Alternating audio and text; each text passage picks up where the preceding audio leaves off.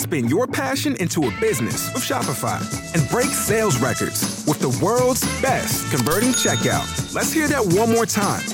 The world's best converting checkout. Shopify's legendary checkout makes it easier for customers to shop on your website, across social media, and everywhere in between. Now that's music to your ears. Any way you spin it, you can be a smash hit with Shopify. Start your $1 a month trial today at shopify.com/records.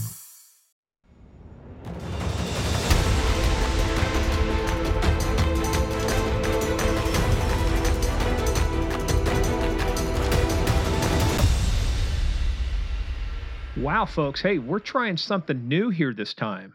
We're trying a new platform. We're going to try out a couple different things. We're going to do audio, video at the same time. The one great thing about this is we can incorporate the music right into it.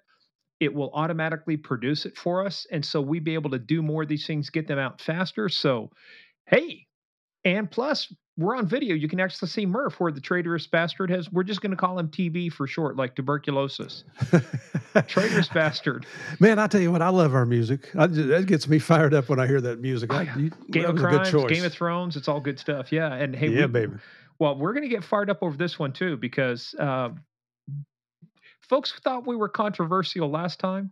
Oh, this is a topic that will cause fistfights in the parking lot. Well, yeah, and just to hang on for a second, because I'm going to bring up. So, look, hey, folks, first of all, before we get started, thank you, everybody. Thank you to all of our Patreons. Thank you, all of our players. We want to thank you guys because you're seeing this. It's because you are part of the team that is supporting us. This is our random surprise for the month of November. Kyrie Domine, Dona Eis Requiem. So this is the good stuff that's coming out. And one of the good things that's coming out is we are taking on some tough topics. So last month we talked about the shit show that is Loudoun County, which is the reason Murph left. We talked about some of the stuff that was happening. Now, I will tell you, through some back channel stuff, we caught some shit for people because maybe there was some sensitivity around the topic we were talking about. Steve, did you see the link? We're going to do a quick follow-up, and then we're going to get into our random surprise for this month. Did you see the link I sent you on text about the Washington Examiner article? I did. Well, so, folks. No, you're supposed to ask me if I read it. No, I didn't. Did? Well, that's okay, because I'm going to give you. So just imagine that you have a young girl who has 2 heinous crimes committed against her: forcible sodomy, forcible fellatio. The suspect in it is convicted, goes to trial, evidence presented, now is a convicted sexual offender. How would you guys feel if somebody in the community just said, hey, look, it was an accident. She wasn't a real victim. A real victim wouldn't sit there and take it. What would you guys say to that? Oh, I did read that article, and it made me sick. That is what the mother of the suspect, the convicted child rapist, she would. And actually, this comes from the mother, folks. This is not from us. This is from the mother. And there's another interesting thing she says in this, because she says, the son tells her he depicted the rape as an accident, telling his mother he didn't mean to insert himself into her anus and was surprised when it caused her pain. He said he was intending for vaginal and ended it up for 10 seconds as anal. So what did the mom say? If I was in a position where I was about to be raped, I would be kicking, screaming, everything. You're 15. You can reasonably defend yourself. You're not just going to sit there and take it. And so, because there wasn't the presence of a fight, he felt it was okay to keep going. Apparently, no doesn't mean no. Apparently, it's okay. Now, we talked about the issue, and don't get into it, Murph, because you caused us a shit show last time. You just take a breath. Let me read this, and don't go off the rails here. Okay, I can edit it out. Don't worry. The mother's defense of the boy, who she maintains is not transgender or gender fluid, as he was previously identified in the press, is instructive, not just as a closing salvo to a culture war, but also as a masterclass in rape apologia. So this proves my point, and the question I asked, just from an investigative standpoint, one of the things investigators have to look at is, does he truly and sincerely identify as transgender or as gender fluid? Or was it simply a ruse to make teachers and other people uncomfortable about asking him about that so he could have this meeting in the bathroom? And by the mother's own words, she says, and I'm going to repeat this, the mother's defense of the boy, she maintains he is not transgender or gender fluid. So this kid, what this kid did was he used culture.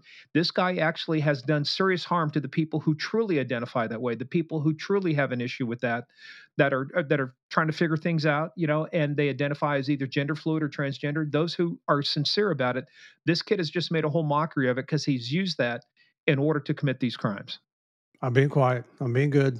That's a first. Anyway, I don't want to get fussed at again. well, now look, hey, look. But what we want to do is tell you we're onto something. We're trained criminal investigators for a reason. When we see and we hear something, we start putting this all together. Something about this didn't seem right, and that was why I asked the sincere question: is it truly this way, or was it a ruse designed to make other people feel uncomfortable so that he could go commit these acts? Which is typical of any criminal. They take advantage of any situation that gives them a little bit of leverage, a little bit of an edge to get in and commit the dastardly deeds that they do. And I'll stop at that. That's good because we need to move on to something that's going to be just as fun too. So, this is something that Javier and I avoid this topic on stage because it usually is not a discussion; it's an argument. Not that he and I are arguing; we agree on it 100%. But what we're going to talk about today, I probably have a few opinions that I'm not even sure Morgan knows a couple of these that you might find a little surprising, considering my background. well, let's expose those. So, what we're going to talk about today, this all started, and if you folks are watching on video, and notice I say if you're watching on video, this came out of a People magazine article back in October. This is just recent, and it's about a mother who talks about her son, Johnny Stack, committing suicide when he was 19 years old because of his long term addiction to marijuana. And not just marijuana, we're talking about high content THC. Let me read just the premise to this, and then let's get into this, Steve, because you and I want to talk about this. It's not the issue so much of the legalization of marijuana.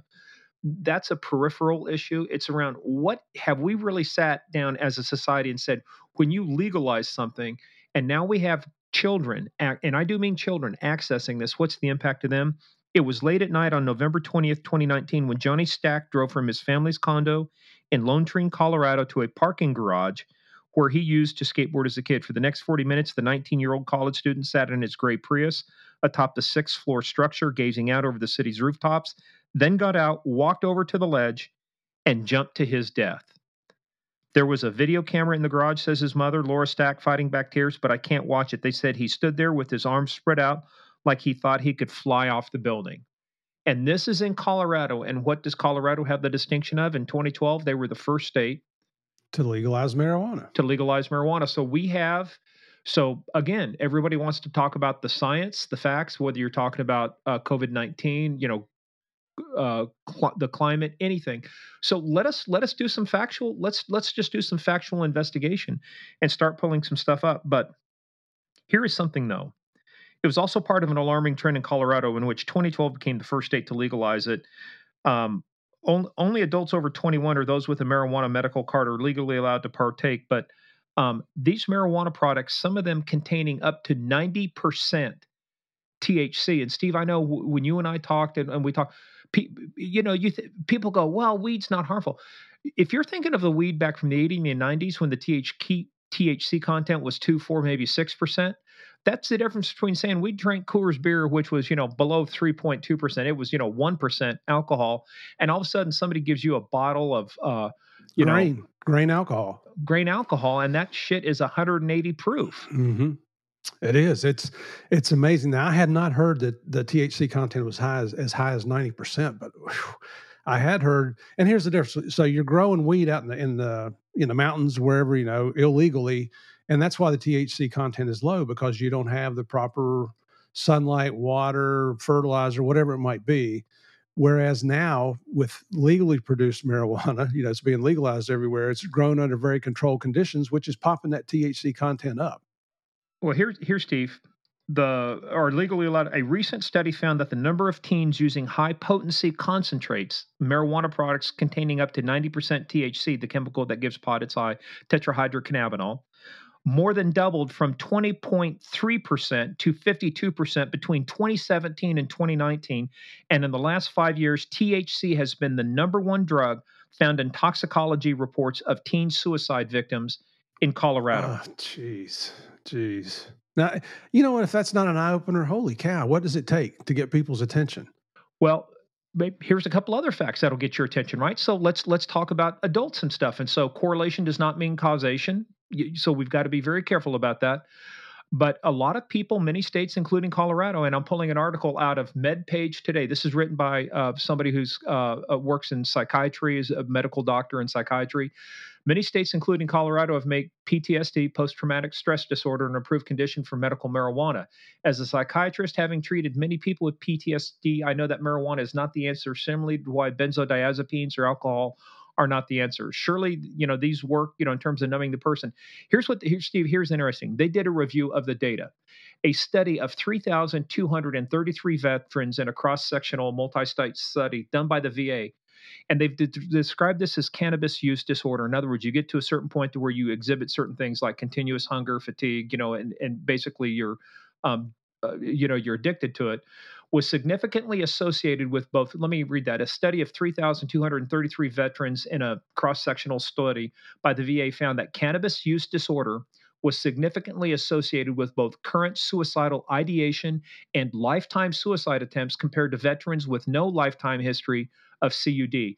This significance persisted even after adjusting for sex, PTSD, etc., and combat exposure. Now, an observational study of 2,276 veterans treated in the VA PTSD treatment programs around the country, get this, Steve, found that those who had never used marijuana had significantly lower symptom severity 4 months after treatment.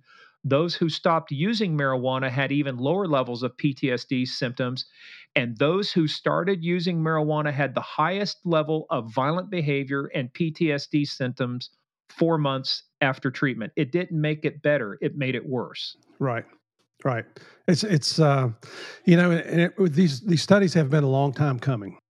My oldest son is he's an orthopedic surgeon in Atlanta, and I ask him to regularly just keep a check on any bona fide medical research that shows marijuana has a legitimate legal medical purpose. Which would be a Schedule 2 drug. Right. Because Schedule 1 has, it's found it has no benefit to anybody. And he has yet to come up with a profound study that shows there is a medicinal benefit. Now, I was going to save this till later, but I just want to go ahead and put this out here. You got to understand that DEA, the Drug Enforcement Administration, doesn't make the laws. You know that, Morgan.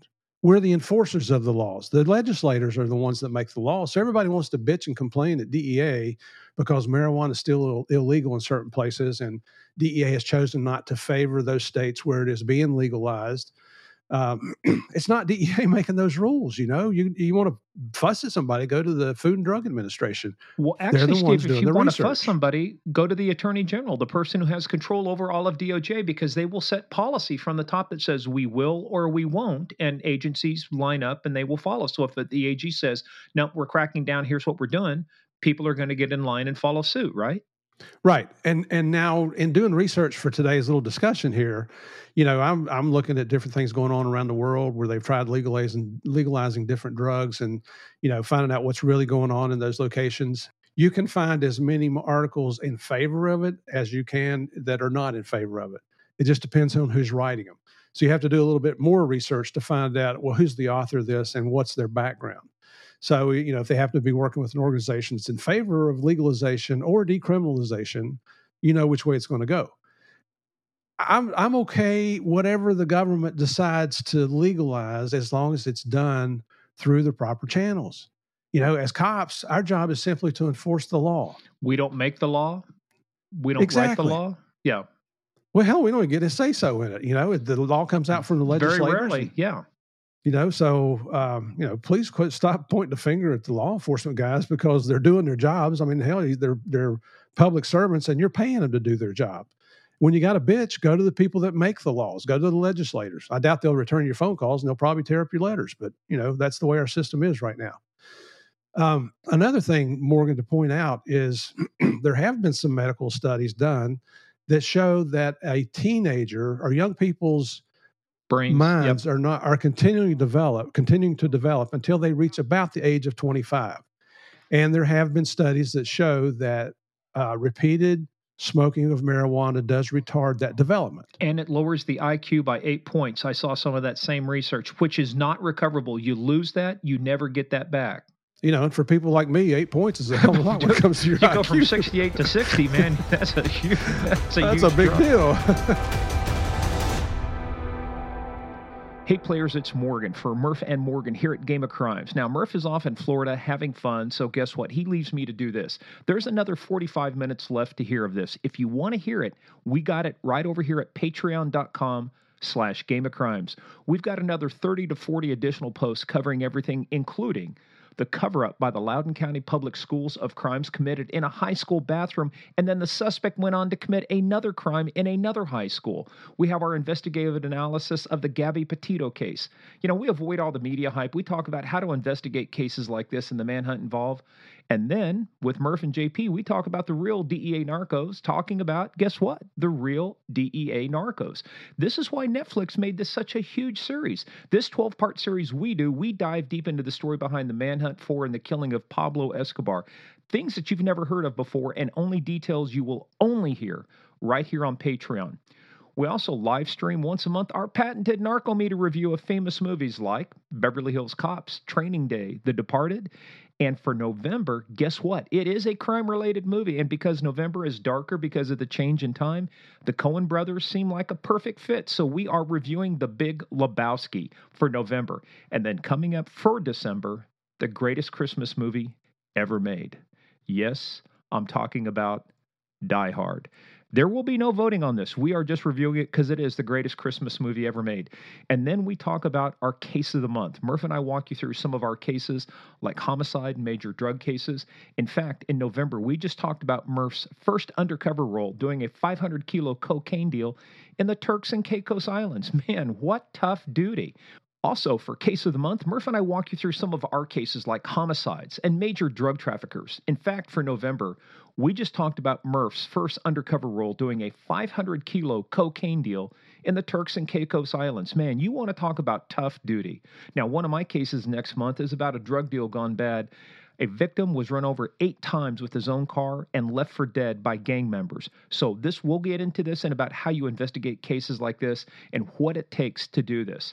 We also have our Q&A. So in November, we covered a lot of things. Nothing is off limit, folks. We take questions from all of our players. So we got asked, will there ever be some form of legalization for other types of drugs? So that's why this random surprise episode covers what we think about it and some of the impacts of this, some of the policies and procedures in officer-involved shootings. For example, why do you never leave an officer unarmed and always replace their weapon? Great questions like that. What I was doing in Pakistan and why China doesn't like me. You know, besides Murph not liking me, apparently that's because he moved to Florida. I get into a little bit of detail maybe about some of my past and the history of it. So, and then speaking of Murph, why the hell did he move to Florida and leave me alone in Loudoun County, Virginia? All of this and much more. Things that we don't cover in our free episodes. So click on the link in the episode notes below and head on over and join us, or go to patreon.com/Game of Crimes. Take a look at all the fantastic content and see which level you want to be a player at in the biggest, baddest, most dangerous game of all, the Game of Crimes.